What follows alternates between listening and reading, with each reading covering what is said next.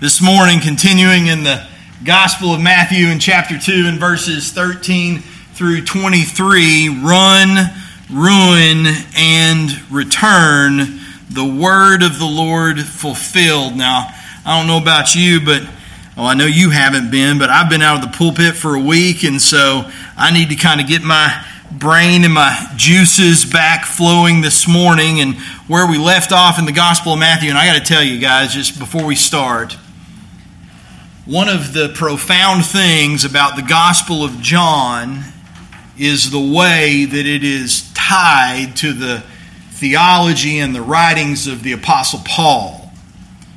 And one of the profound things about the Gospel of Matthew is the way that it is tied to the writing and the theology of the Old Testament prophets,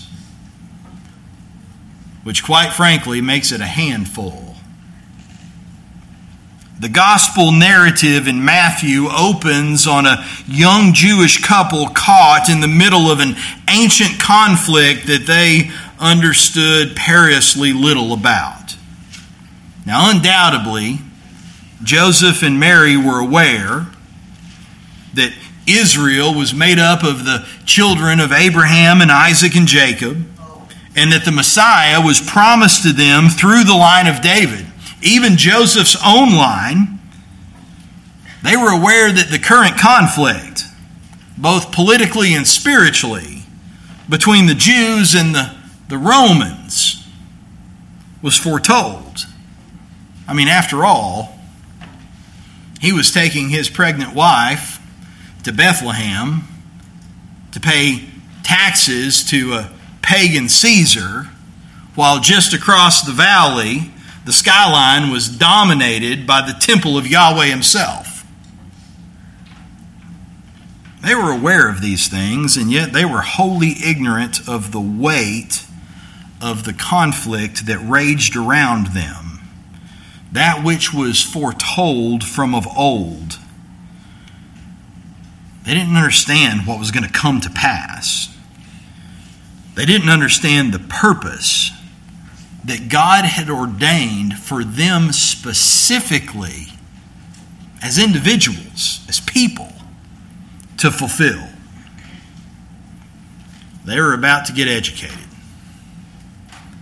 Their education would come through both divine revelation and soul-piercing travail. Their success will come through faith in the purpose and favor of the God who ordained all of these things to be. For the gospel of the Messiah is peace today. Peace today in the midst of ordained conflict unto the coming of future perfect and eternal peace. You see, the war was already real for Joseph and for Mary. The virgin had conceived. The angel had spoken. Don't be afraid. This thing that you are witnessing is of the Spirit. You will call his name Jesus. Literally, Yahweh is salvation, for he will save his people from their sins. A city on a hill cannot be hidden. Or you could say it this way: the Christ will be seen by those whom God intends, even when they are not looking for him. Even as he is denied by those that should be looking for him. Wise men came from the east, the Magos, the sorcerers. Wise not according to title or to doctrine, but instead according to virtue and character. For when God revealed himself, they acted accordingly. They did hard things. They did dangerous things. They put their lives on the line. For the one they sought troubled the king, stirred him through. He was storm-tossed. And in his frothing, Herod reaches out to those who should be watching, to those who should know what the coming of the Messiah looks like. He reached out to the chief priests and to the scribes. Where will the Christ be born? And golly gee, they have an answer. They have an answer. They say he will be born in Bethlehem of Judea. And they have a prophecy to back it up. In Micah chapter 5, verse 2.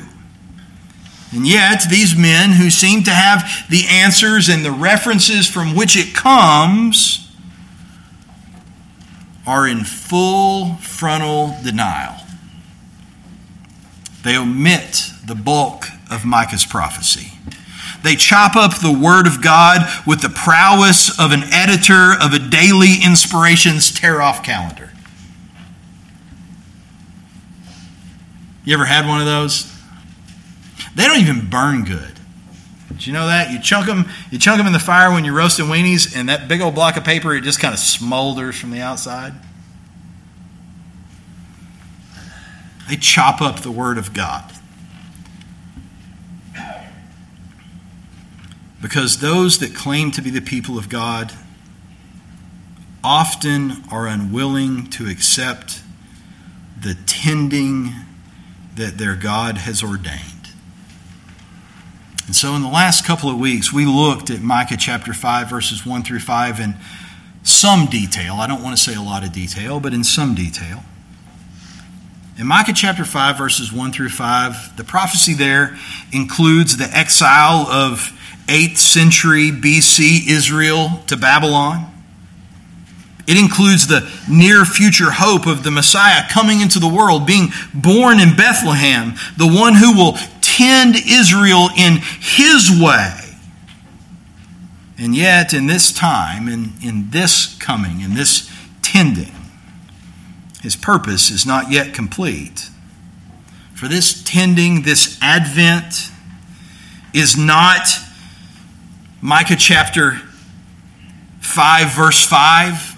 It's not Micah chapter 5, verse 4. It's not his standing in the majesty of the name of the Lord. It's not a secure dwelling to the ends of the earth. Instead, it is in this coming humility and sacrifice.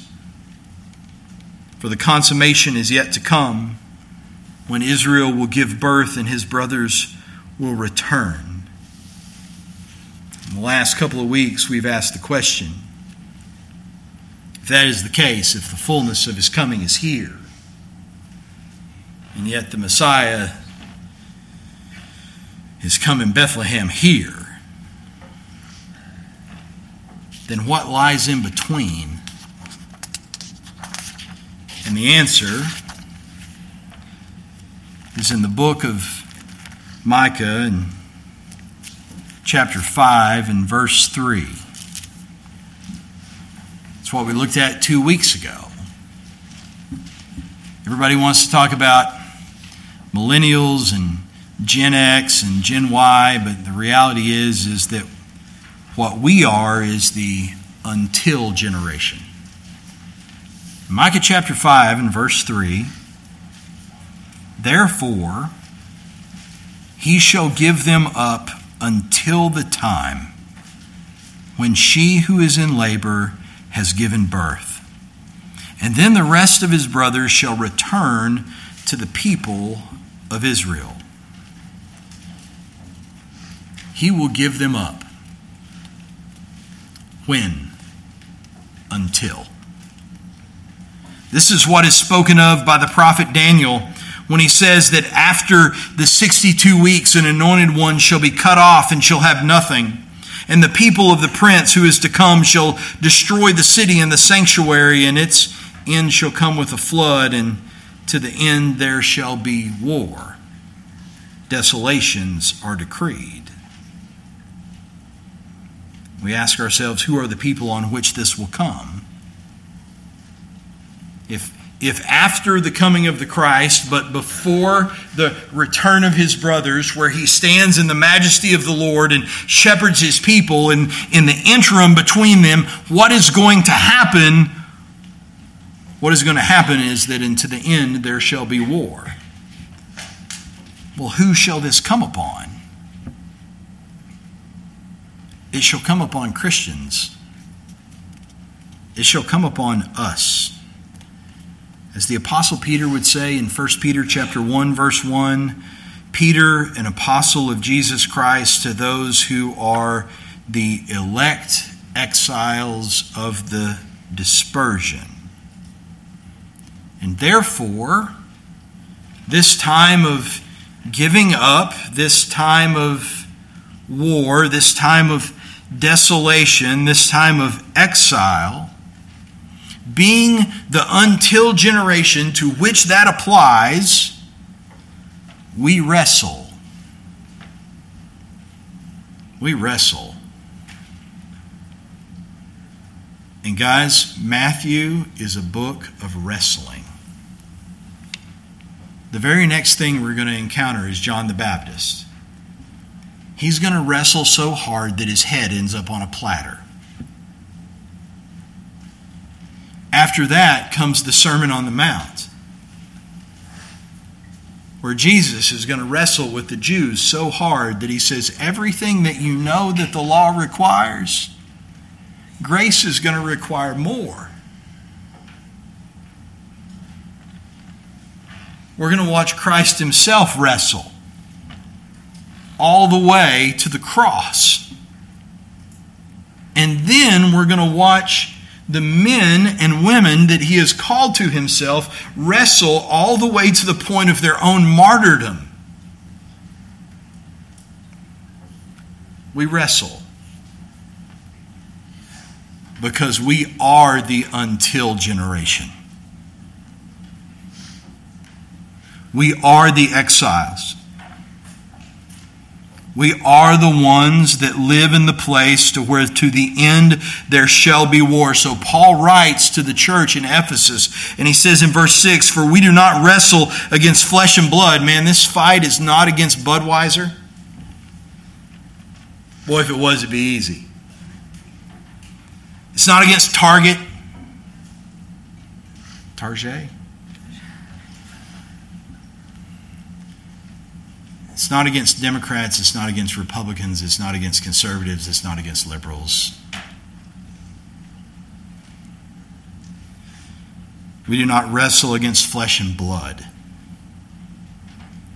but against the rulers, against the authorities, against the cosmic powers over this present darkness, against the spiritual forces of evil in heavenly places. Oh, if you only had to wrestle against socialists, it would be so easy. The until generation is the generation into which Joseph and Mary and you and me are born again. Not into which we are born. It is into which we are born again. And in Matthew chapter 2, Joseph and Mary are beginning to realize it. The question is, do I realize it? And do you realize it? Joseph and Mary's education concerning the weight of glory has begun, but it is about to continue in earnest. In Matthew chapter 2 and verse 13, it says that now when they had departed, that being the wise men, behold, an angel of the Lord appeared to Joseph in a dream and said, rise and take the child and his mother and flee to Egypt and remain there until I tell you, for Herod is about to search for the child to destroy him. And he rose and he took the child and his mother by night and departed to Egypt and remained there until the death of Herod. And this was to fulfill what the Lord had spoken by the prophet. Out of Egypt I called my son. And then Herod, when he had saw that he had been tricked by the wise men, became furious. And he sent and killed all the male children in Bethlehem and in all of the region who were 2 years old or under, according to the time that he had ascertained from the wise men. And then was fulfilled what was spoken by the prophet Jeremiah. A voice was heard in Ramah, weeping and loud lamentation. Rachel weeping for her children. She refused to be comforted because they are no more. But when Herod died, behold, an angel of the Lord appeared in a dream to Joseph in Egypt, saying, Rise, take the child and his mother, and go to the land of Israel, for those who sought the child's life are dead. And he rose and he took the child and his mother, and he went to the land of Israel. But when he heard that Archelaus was reigning over Judea in place of his father Herod, he was afraid to go there. Being warned in a dream, he withdrew to the district of Galilee.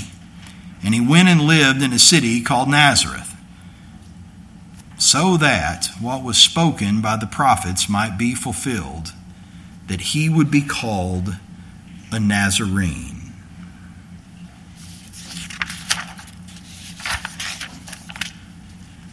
What we see in chapter 1 and 2 of the Gospel of Matthew is the Word of God being fulfilled. Matthew chapter 2, verse 15, it says, This was to fulfill what the Lord had spoken by the prophet.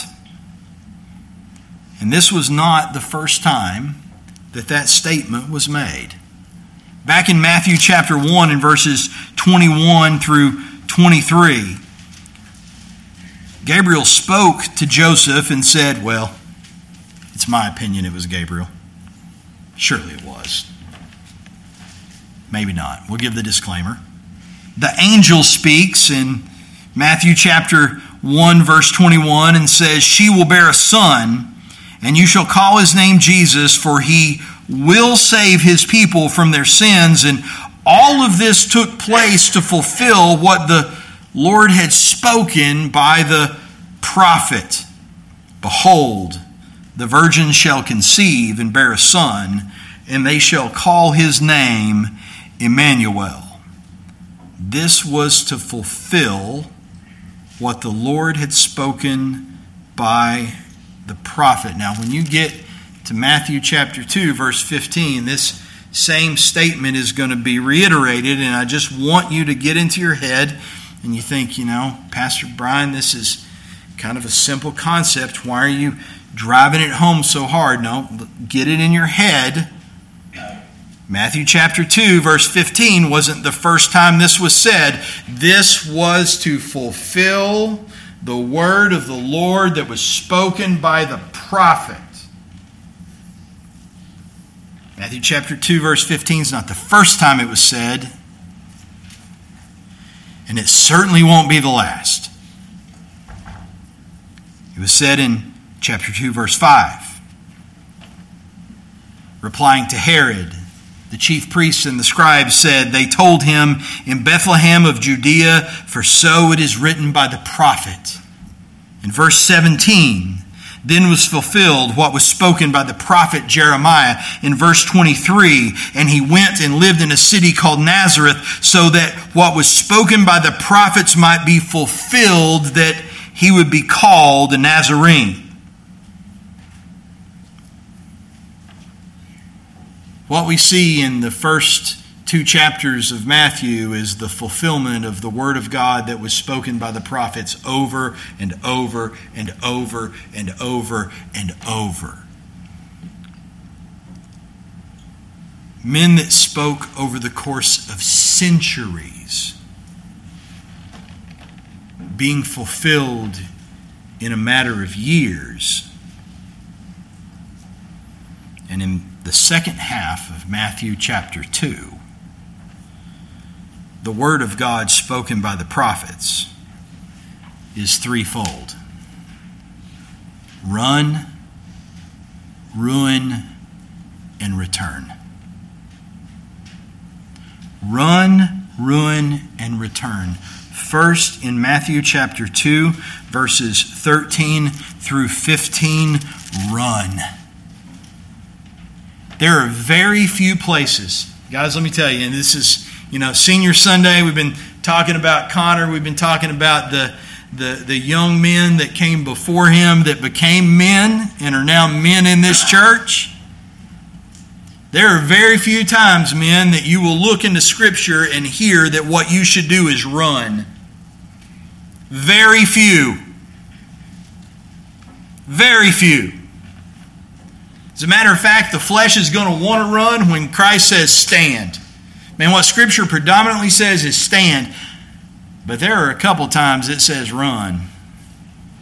And friend, if it says run, when you got thousands of pages here and it says stand, stand, stand, stand, stand. Every now and then when it says run, you better run. Matthew chapter 24 would be a relevant passage. Here's another one. Matthew chapter 2, verses 13 through 15. When they had departed, that being the wise men, behold, an angel of the Lord appeared to Joseph in a dream and said, Rise, take the child and his mother, and flee to Egypt, and remain there until I tell you, for Herod is about to search for the child to destroy him. And he rose and he took the child and his mother by night and departed to Egypt and remained there until the death of Herod. This was to fulfill what the Lord had spoken by the prophet, out of Egypt I will call my son. And so this statement about the flight to Egypt by Joseph and Mary, presumably, we don't know for sure, but you got to paint this picture in your head like it's about 2:18 in the morning. That seems fitting to me. Can't be an even number. It's got to be some, 2:18, 3:27, something like that. Throw everything you can into the camel. It's clanking, pottery shattering, get it in there. We got to go. Because something tells me, based off Joseph's previous experience with an angel, that when one shows up and tells you to do something, when you probably ought to do it right now. And so when the word is flee, what you do is flee. And this was spoken by the prophet. And you go, okay, well, by what prophet? Well, you might think that it was quoted out of Numbers chapter 24. Numbers chapter 24 records the oracle of Balaam. He was a hired gun to speak against the people of Israel. But the Lord God constrained his speech and forced him to speak the truth against his will. And in Numbers chapter 24, verses 1 through 9, it says that when Balaam saw that it pleased the Lord to bless Israel, he did not go, as at other times, to look for omens, but he set his face towards the wilderness. And Balaam lifted up his eyes and saw Israel camping tribe by tribe, and the Spirit of God came upon him, and he took up his discourse, and he said, now look, Balaam's a recidivistic maggot. But what the Lord forces out of his mouth is some of the most important things that are said about the gospel anywhere you will find in the Old Testament. The oracle of Balaam, the son of Beor, the oracle of the man whose eye is open, the oracle of him who hears the words of God, who sees the vision of the Almighty falling down with his eyes uncovered. How lovely are your tents, O Jacob, your encampments, O Israel, like palm groves that stretch afar, like gardens beside a river, like aloes that the Lord has planted, like cedar trees beside the waters. Water shall flow from his buckets, and his seed shall be in many waters. His king shall be higher than Agag, and his kingdom shall be exalted. God brings him out of Egypt. and is for him. Man, what a statement. God brings him out of Egypt and is for him. He is for Israel like the horns of the wild ox. He shall eat up the nations, his adversaries, and shall break their bones in pieces and pierce them through with his arrows.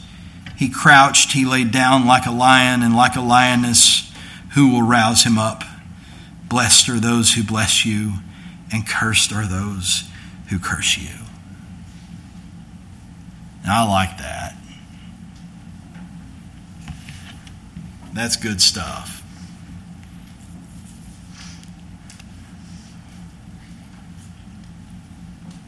Do you like that? I do. I like that. Man, here's Jacob, which isn't Jacob, the dude. It's Israel, the people. It's the children of Abraham and Isaac and Jacob. And here they are, and their tents are beautiful, and they're spread across the land. And man, the king that's coming out of them is like, he makes Agag look like a putz. God will bless those that bless them and curse those that curse them. Out of Egypt I will call him. Man, I like that. Of course I like that. The problem is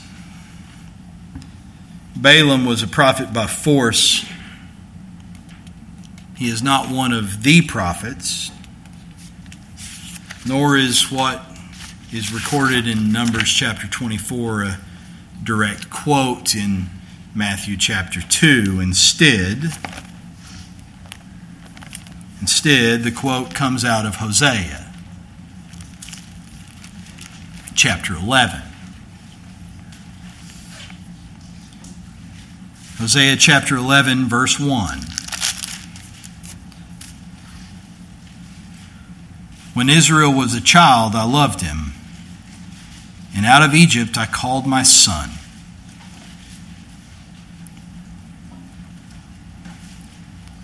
You know, no matter where you look in the Word of God, it's always about Christ. It's always about Christ. In John chapter 5, verse 39, Jesus would say, speaking to the Jews, that you search the Scriptures because you think that in them you have eternal life, but it is they that bear witness about me.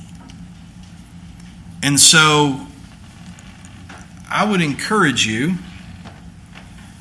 over the years, I've encouraged you, Damon has encouraged you, Jim has encouraged you, Mark has encouraged you. I think even right now, both Patrick and Toby are encouraging you to dive in to what we call the Old Testament. This is not some separation. It is all one word. It is all the Word of God. And every single bit of it, from front to back, speaks about Christ. And so, when you look at the Old Testament, you're like, well, there's things that I read there that I don't understand. Hosea is a heavy book. Micah is a heavy book. Yes, they are heavy books. You know why? Because they speak about the heaviest of topics. They speak about Christ. And if you're reading the Old Testament and you're not looking for Jesus in it, you're reading the Old Testament amiss.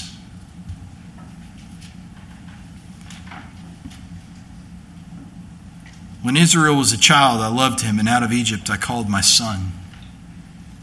And if you've got a Bible that has the study notes below the line, or it has the column in the middle that just has the references, probably a better idea. The column in the middle that just has the references, it's going to reference you back to Hosea chapter 11, verse 1. It may reference you back to Numbers chapter 24, but that is not a Numbers 24 reference. It's a Hosea 11 reference. And you read it and you go, okay, there it is.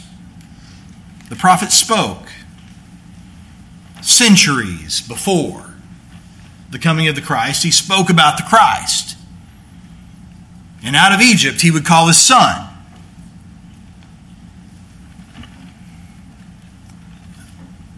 I would tell you that the Scripture, the prophets speak about Christ, even when you don't realize it. Put Hosea chapter 11, verse 1 in context. Let's do verses 1 through 4. When Israel was a child, I loved him, and out of Egypt I called my son. The more they were called, the more they went away. They kept sacrificing to the Baals and burning offerings to idols.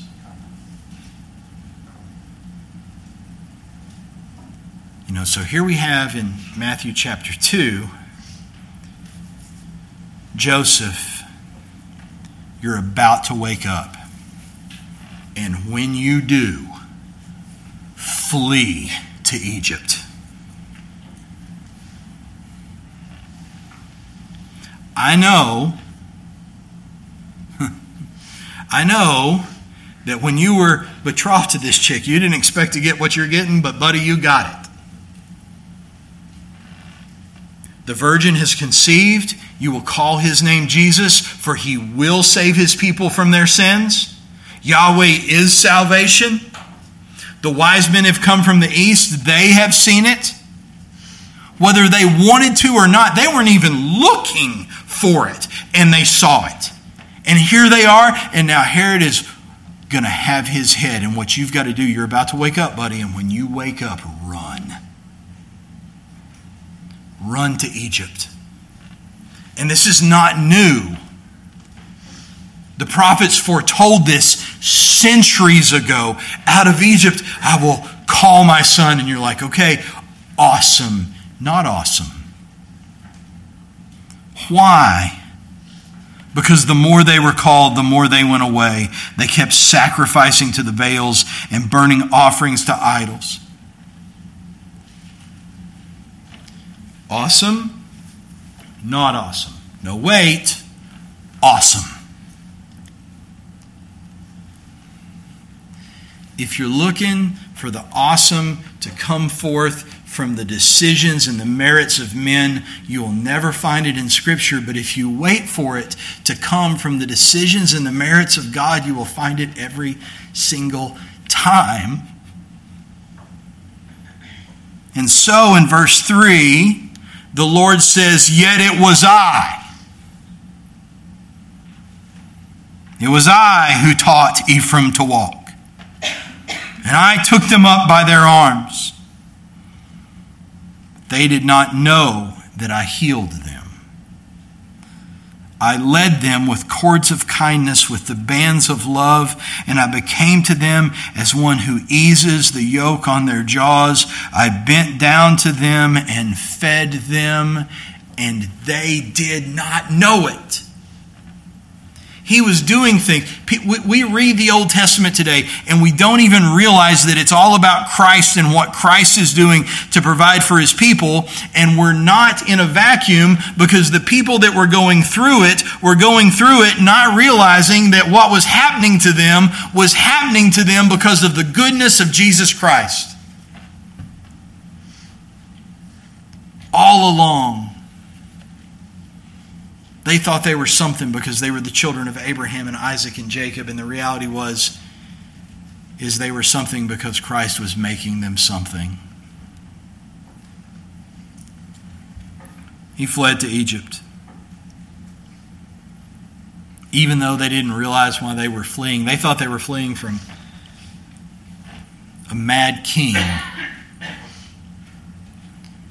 And the reality is they were fleeing because Christ was painting in them a picture of what he was doing to provide for his people.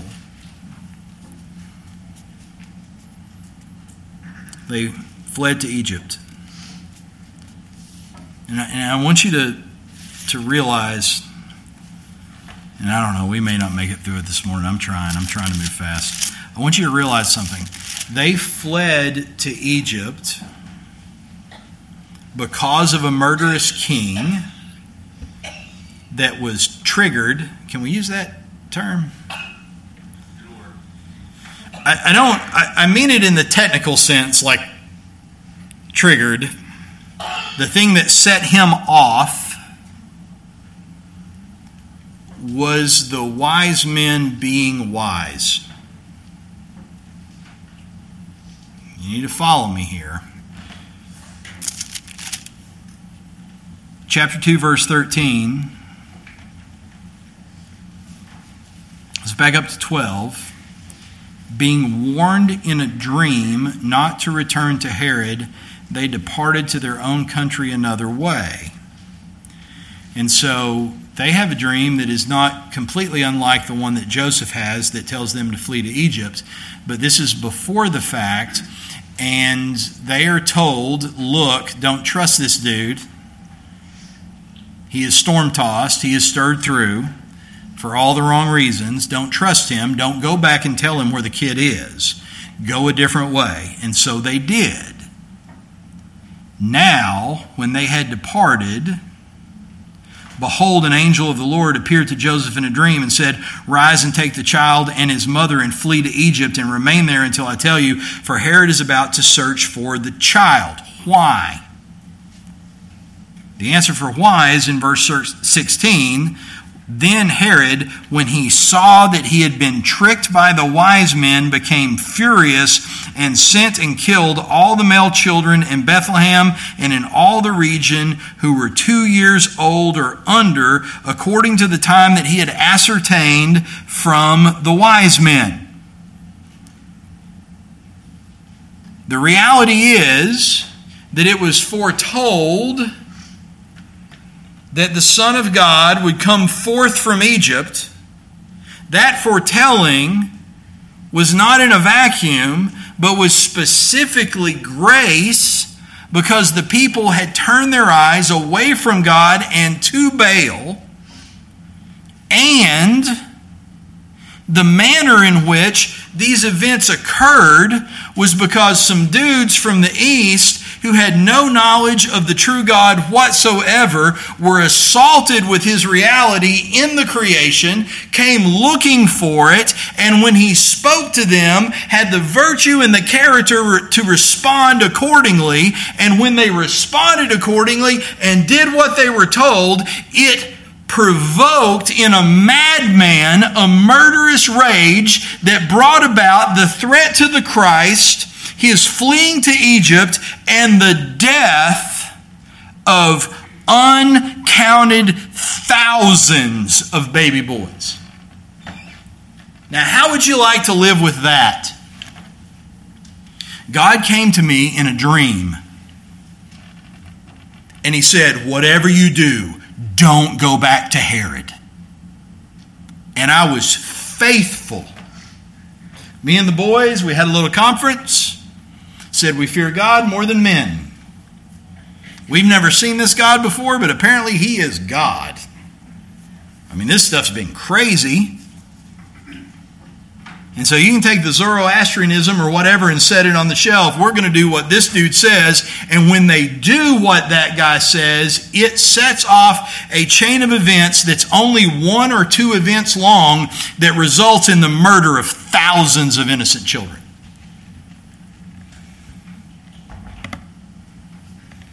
It's the Gospel of Matthew, folks.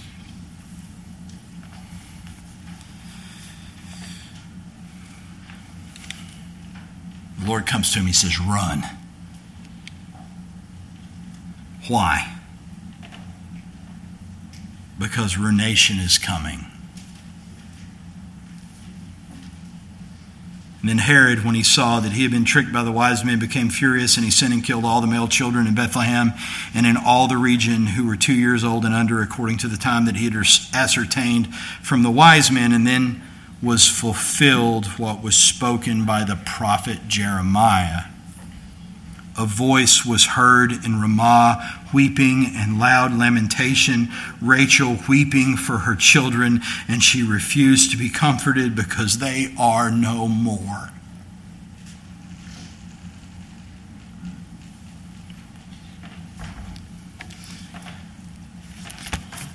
This is not academic.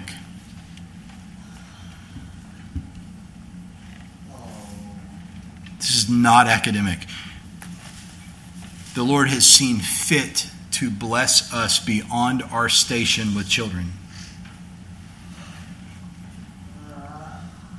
We say it all the time. I hope we don't say it so much that it loses its weight.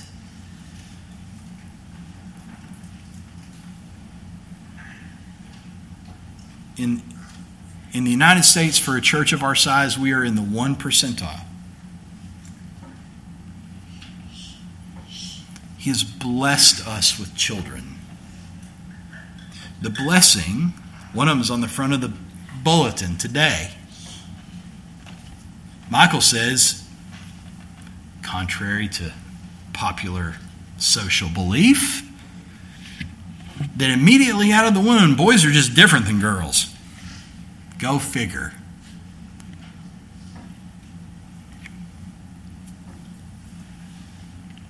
The blessing that he has given us is no more precious to us than it was to them.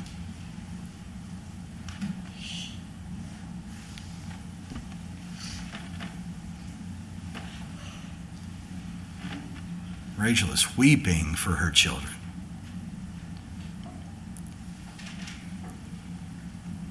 You read about Herod and who he was. You go today and you can still see the things that he left behind.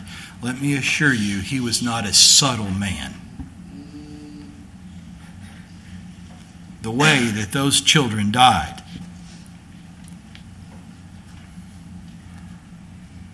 Our murderers that are condemned to death die an infinitely more peaceful death than they did.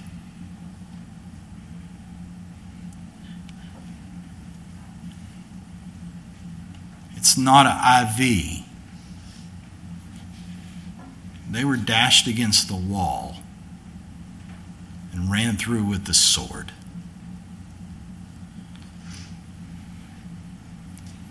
Do not say this for shock value, but to give gravity to the situation that is at hand.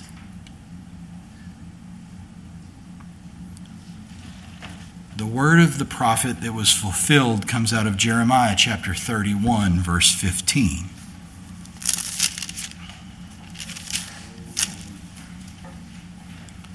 Thus says the Lord, a voice is heard in Ramah, lamentation and bitter weeping.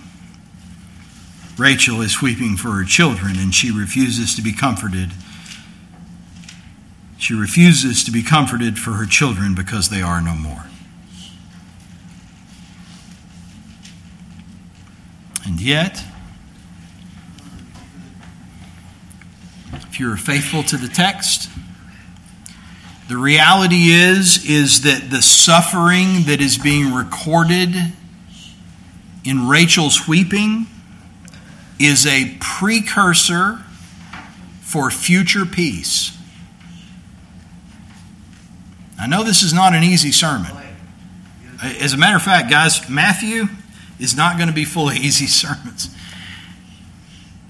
The suffering that Rachel is bitterly weeping over is a precursor for future peace. Look at the entirety of the quote. Well, let's just back up into Jeremiah chapter 31 in verses 1 through 6. So in verse 15, you get, thus says the Lord, a voice is heard in Ramah, lamentation and bitter weeping, Rachel weeping over her children. Okay, what is the context for that? Is it slaughter? Is it siege? Is it famine? Is it murder? No, the context is in verse 1, at that time, declares the Lord, I will be the God of all the clans of Israel, and they shall be my people. Thus says the Lord, the people who survived the sword found grace in the wilderness when Israel sought for rest. The Lord appeared to him from far away. Man, that statement.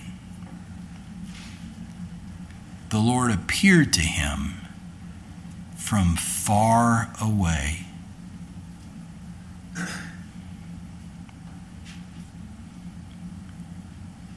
If I may digress for just a moment, and I'm going to just set the notes aside for just a second.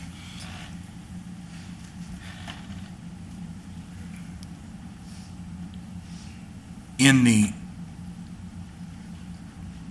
contemplation, in the experience of who a holy God is, the first advent, the coming of the Messiah in the flesh, born of Mary in Bethlehem, is the coming of God, not in a physical sense, but in a spiritual sense. It is Him coming from far away.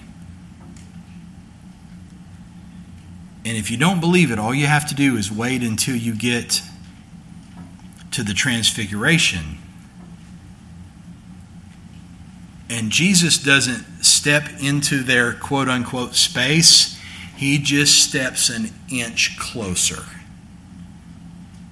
and says, "Take a look at me now."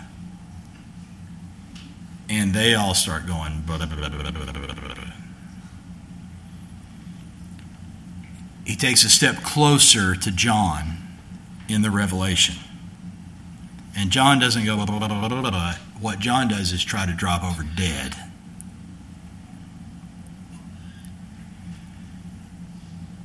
The Lord appeared to them from far away. And this is what He said.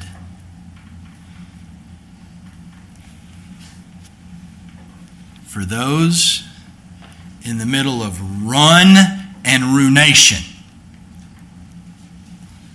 this is what He said. From far away.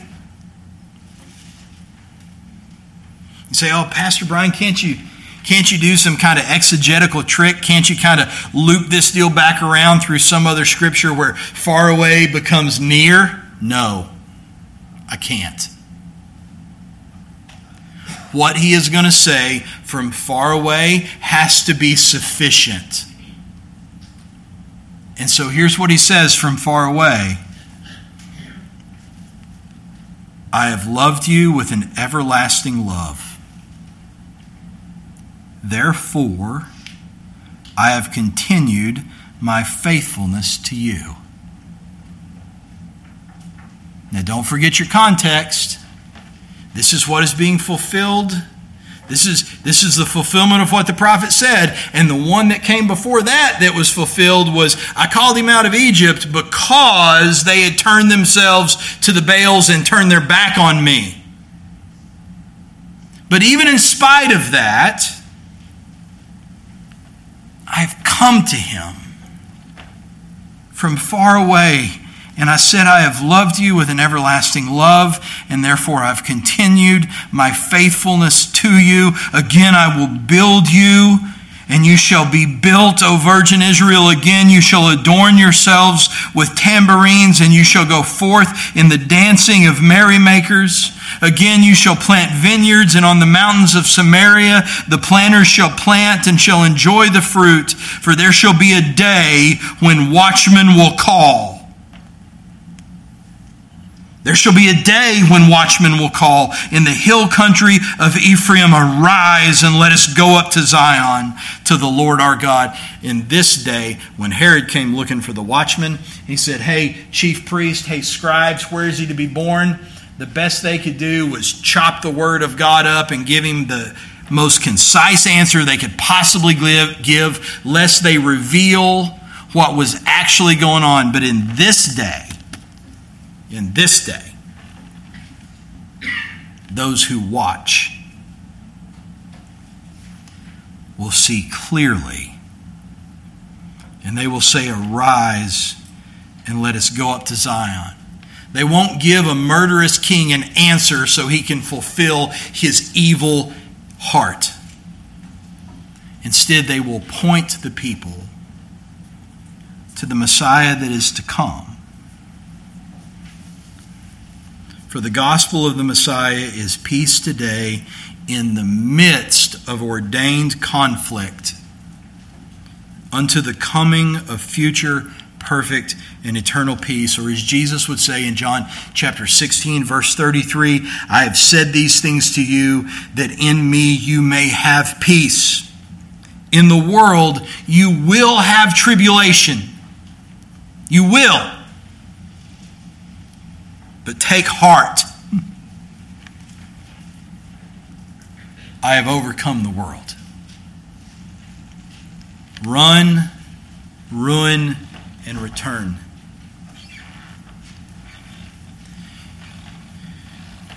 If you want a two-part gospel that says things are bad, come to Jesus, things will be good,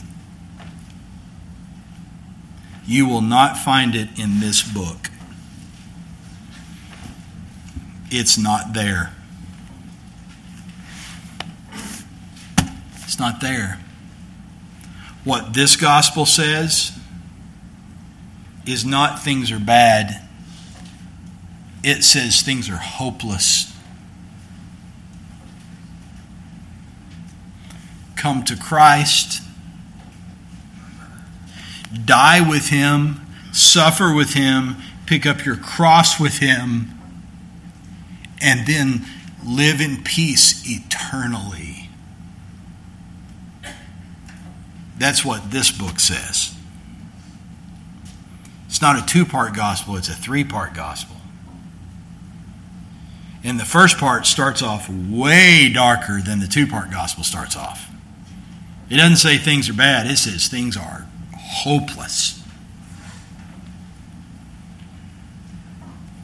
Come to Christ and die in order that you may live. Come on, guys, what's the average lifespan of somebody that orders by number in the United States? What are the men up to now? 72 years? Ladies get a couple extra. If you do well, you might see, we've had one see 102, right? It's a drop in the bucket to eternity. Run, the prophet says.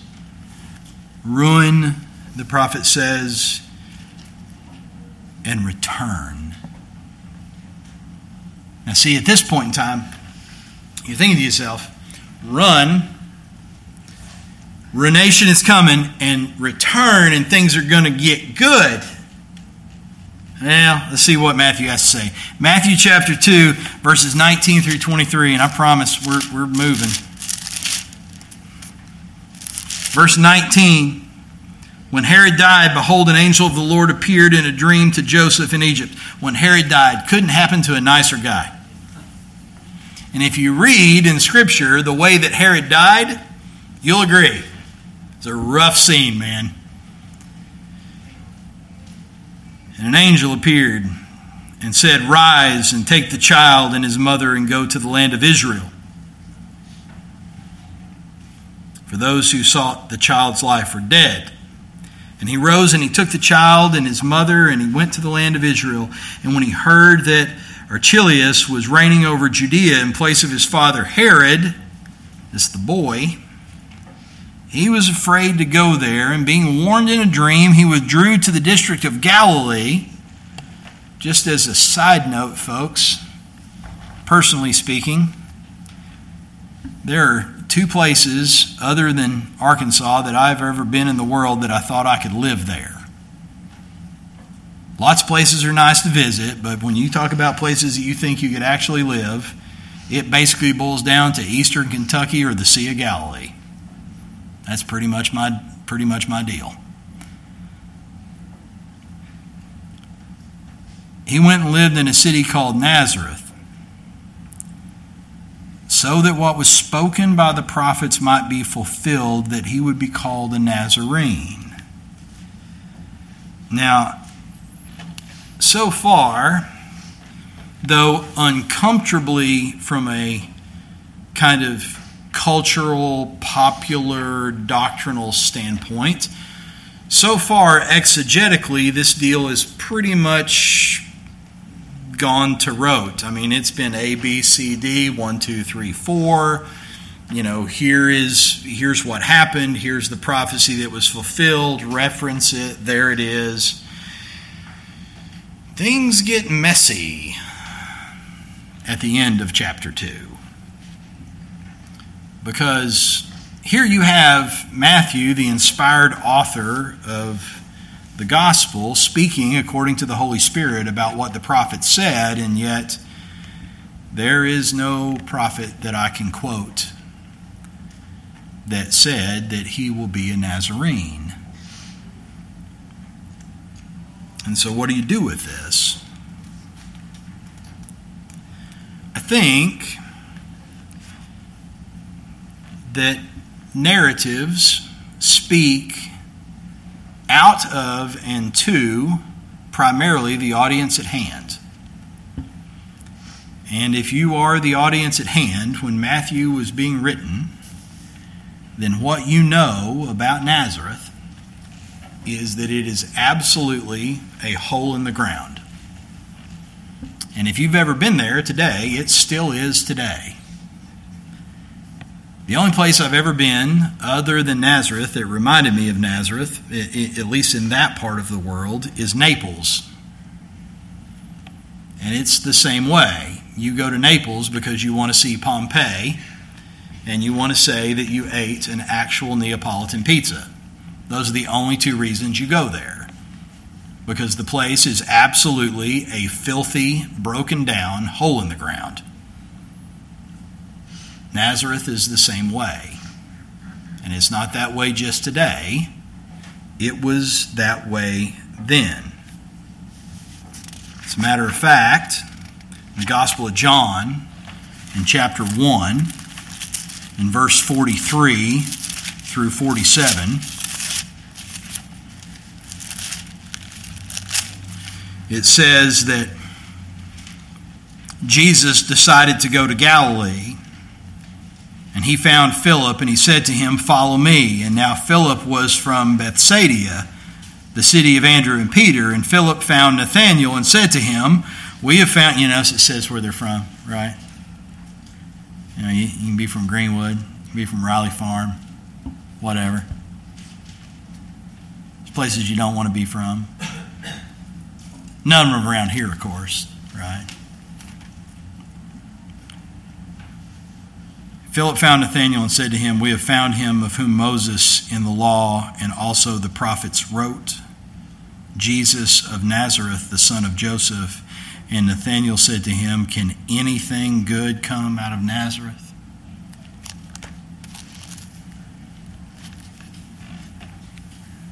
Can anything good come out of Nazareth?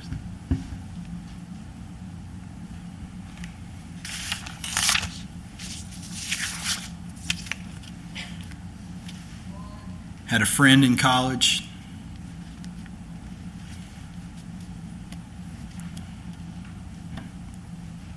who's now got lots of letters behind his name.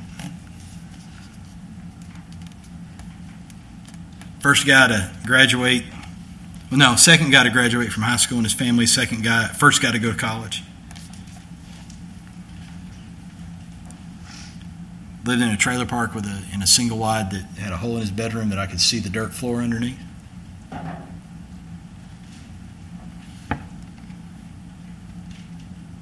Little town called Old Washington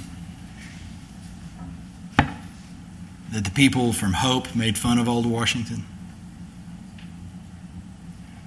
Now look, if you're from Hope, if you can find somebody to bang on, you've found something. That's Nazareth.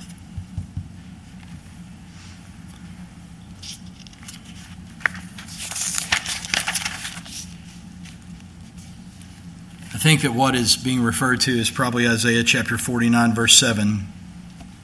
"Thus says the Lord, the Redeemer of Israel, and his Holy One, to one deeply despised." To somebody who you're going to look at and go, "Man, you're nothing." Abhorred by the nation, the servant of rulers.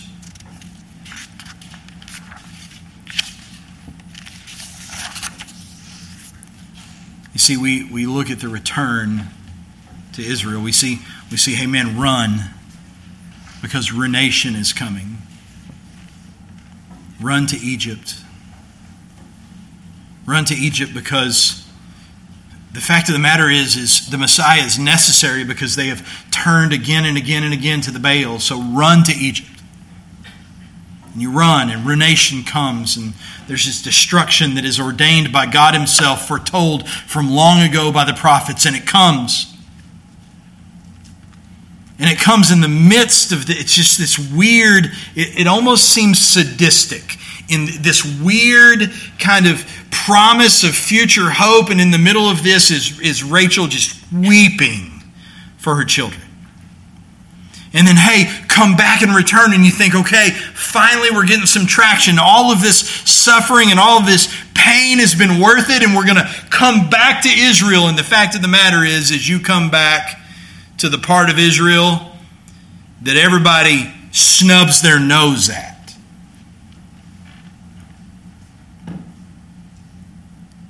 The return was not a glorious one.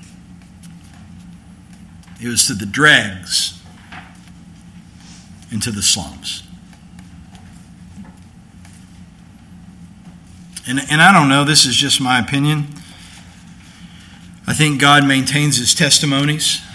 I don't think you will ever see Nazareth in this existence until Christ sits on the throne. I don't think you'll ever see it being the place of the wealthy and the posh. It will always be what it is.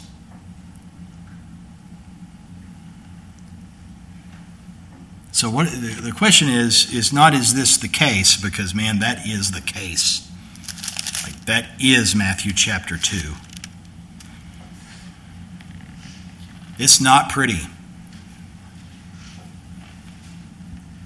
And as I've been studying it, I just keep finding myself going back over and over and over to my childhood and sitting on a blue velour couch. Yes, we probably belonged in Nazareth. We had a blue velour couch. The only couch in the world that can make you sweat in January. Why did they even make those? I can remember sitting there, looking at the Christmas tree, reading Matthew, and I'm reading this, and I'm like, man, this is nothing like I thought it was. I don't blame my parents for that. I don't blame my preacher for that. I blame me for that. Like, I was reading it, why could I not see what was on the page? That's what's there. So what do you do with it? Connor? Pertinent question for you, man. It's Senior Sunday. You know? I'm going to flick some water on you, tell you you're a man. What do you do with this?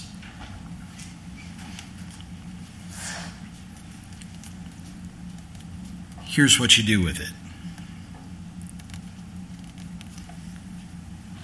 You find solace in the fact that you've seen in the gospel the difficulty of the life that you were already living.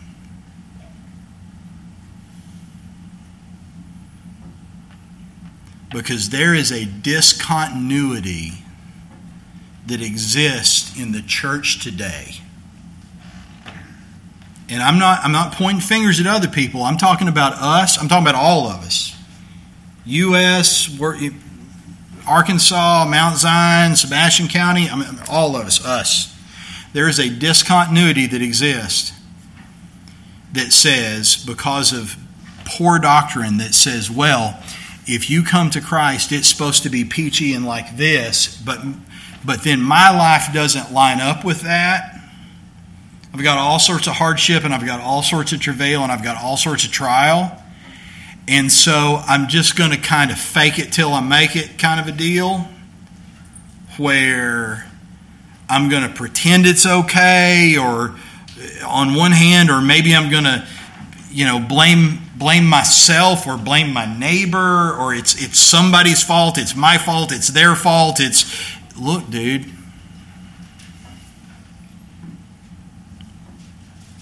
For Mary and Joseph, the reason that they were dealing with the hardships that they were dealing was because God ordained those things to be. The gospel of the Messiah. Now here's the thing. Because of that discontinuity, there is this discontinuity breeds discontent. And I get it. If you've had a gospel preached at you from the time you were this tall, that if you will come to Jesus, everything will be mom, baseball, and apple pie, then when it's not, all you can do is some form of one of two things, and that's either reject the gospel as a lie or try to gloss over it and make it look like what you think it's supposed to look like. And the reality is, none of those things. The reality is, life is hard. The reality is, if I can just, can I be so cliche as to say, can I get real?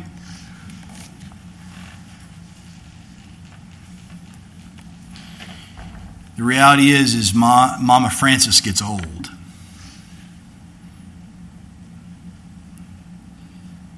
The reality is elders get cancer.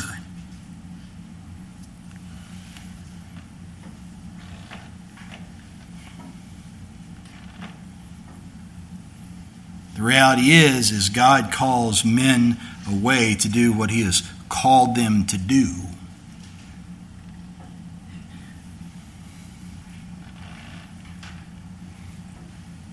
The reality is people fail. They face the consequence.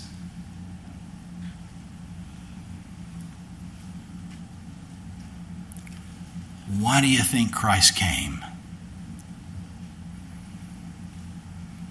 The gospel of the Messiah is peace today. And see, and that's the thing, is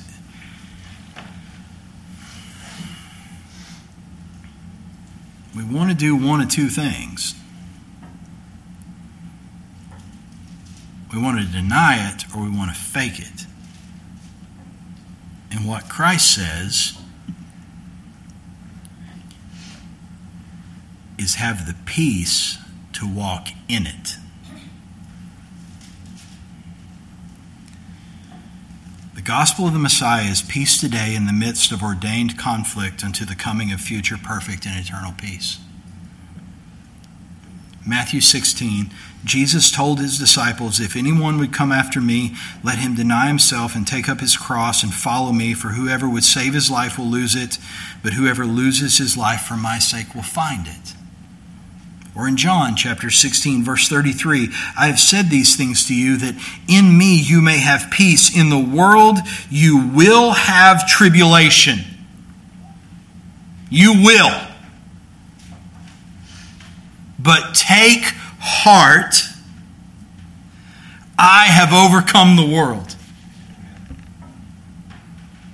Or as Paul said to the Corinthians in chapter 15, verse 19 of his first letter to them, if in Christ we have hope in this life only, we are of all people most to be pitied.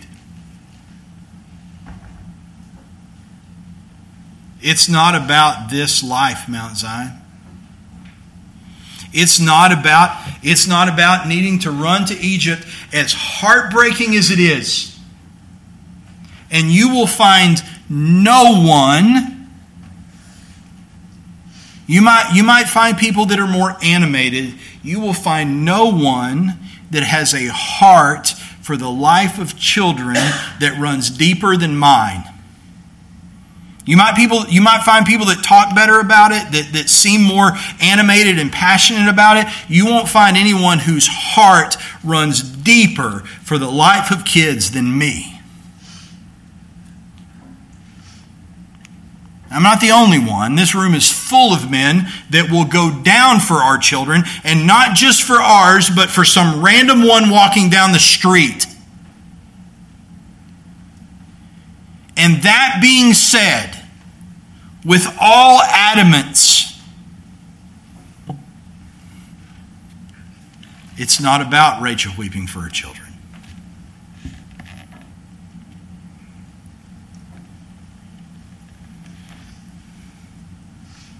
It's not about this life.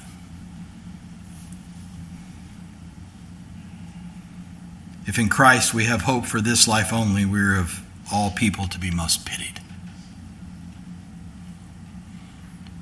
Isn't it crazy that so much of what is being taught as being the gospel today would tell you that it is about this life, when in reality it's not?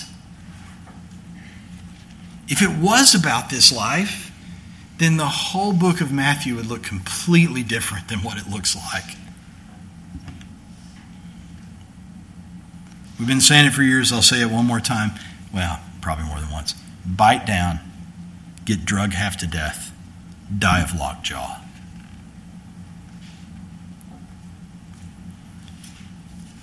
The question is it worth it? Okay, is it worth it?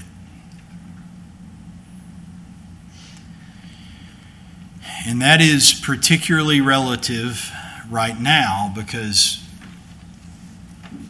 we're not, as a body, as Mount Zion, we're not asking this, kind of from an existential position.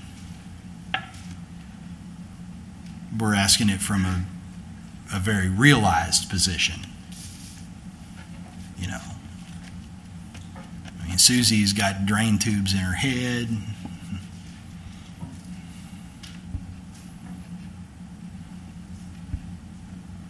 Jim's spitting blood. He'd been spitting nails, 6 one, half a dozen the other. He healed up, though. He's good. Don't get me wrong. Is it worth it?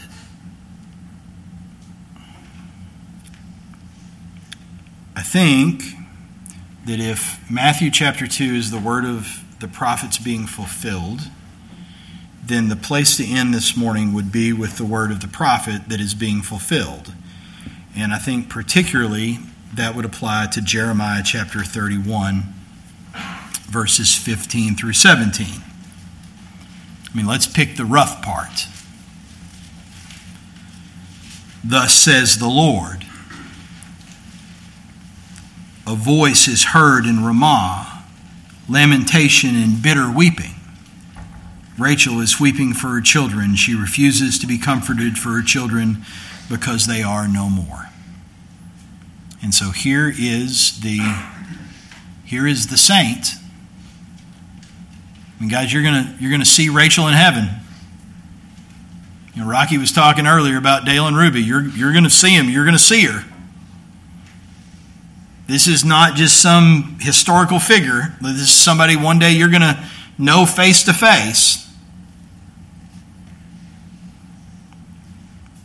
Thus says the Lord.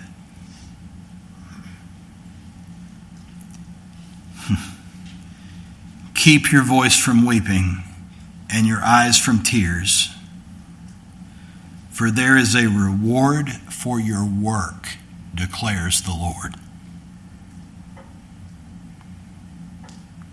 Now look, we don't talk about the work of men here much except for in a negative light. And that's appropriate because that's the way Scripture deals with it. But the fact of the matter is when you're talking about the work of men that is the extension of the new creation, then that work has legitimate value before the throne of God. Keep your voice from weeping and your eyes from tears, for there is a reward for your work, declares the Lord. And they shall come back from the land of the enemy. There is hope for your future, declares the Lord, and your children shall come back to their own country. For the gospel of the Messiah is peace today in the midst of ordained conflict. Don't run from the conflict. It's ordained. Peace today in the midst of ordained conflict into the coming of future, perfect, and eternal peace. If you're in this deal for what Jesus is going to give you in this life, you're in for the wrong reason. You're in for the wrong reason. Be in it for what's coming to the next. And being in it for what's coming in the next, be prepared for what will come in this.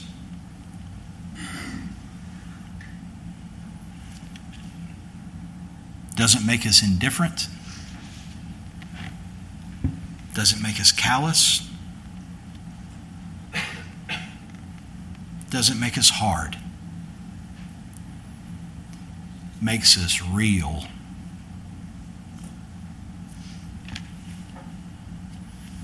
So that when it comes, and it will, it's here for some of you right now.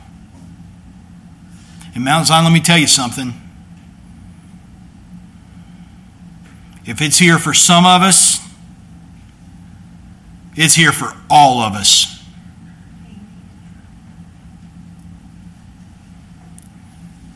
When it comes, and it will, we will not be surprised.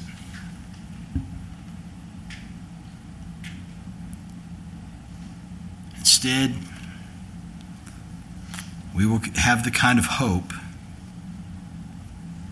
that when Rachel weeps, we hear the voice of the Lord that says, "Keep your voice from weeping and your eyes from tears, for there is a reward for your work."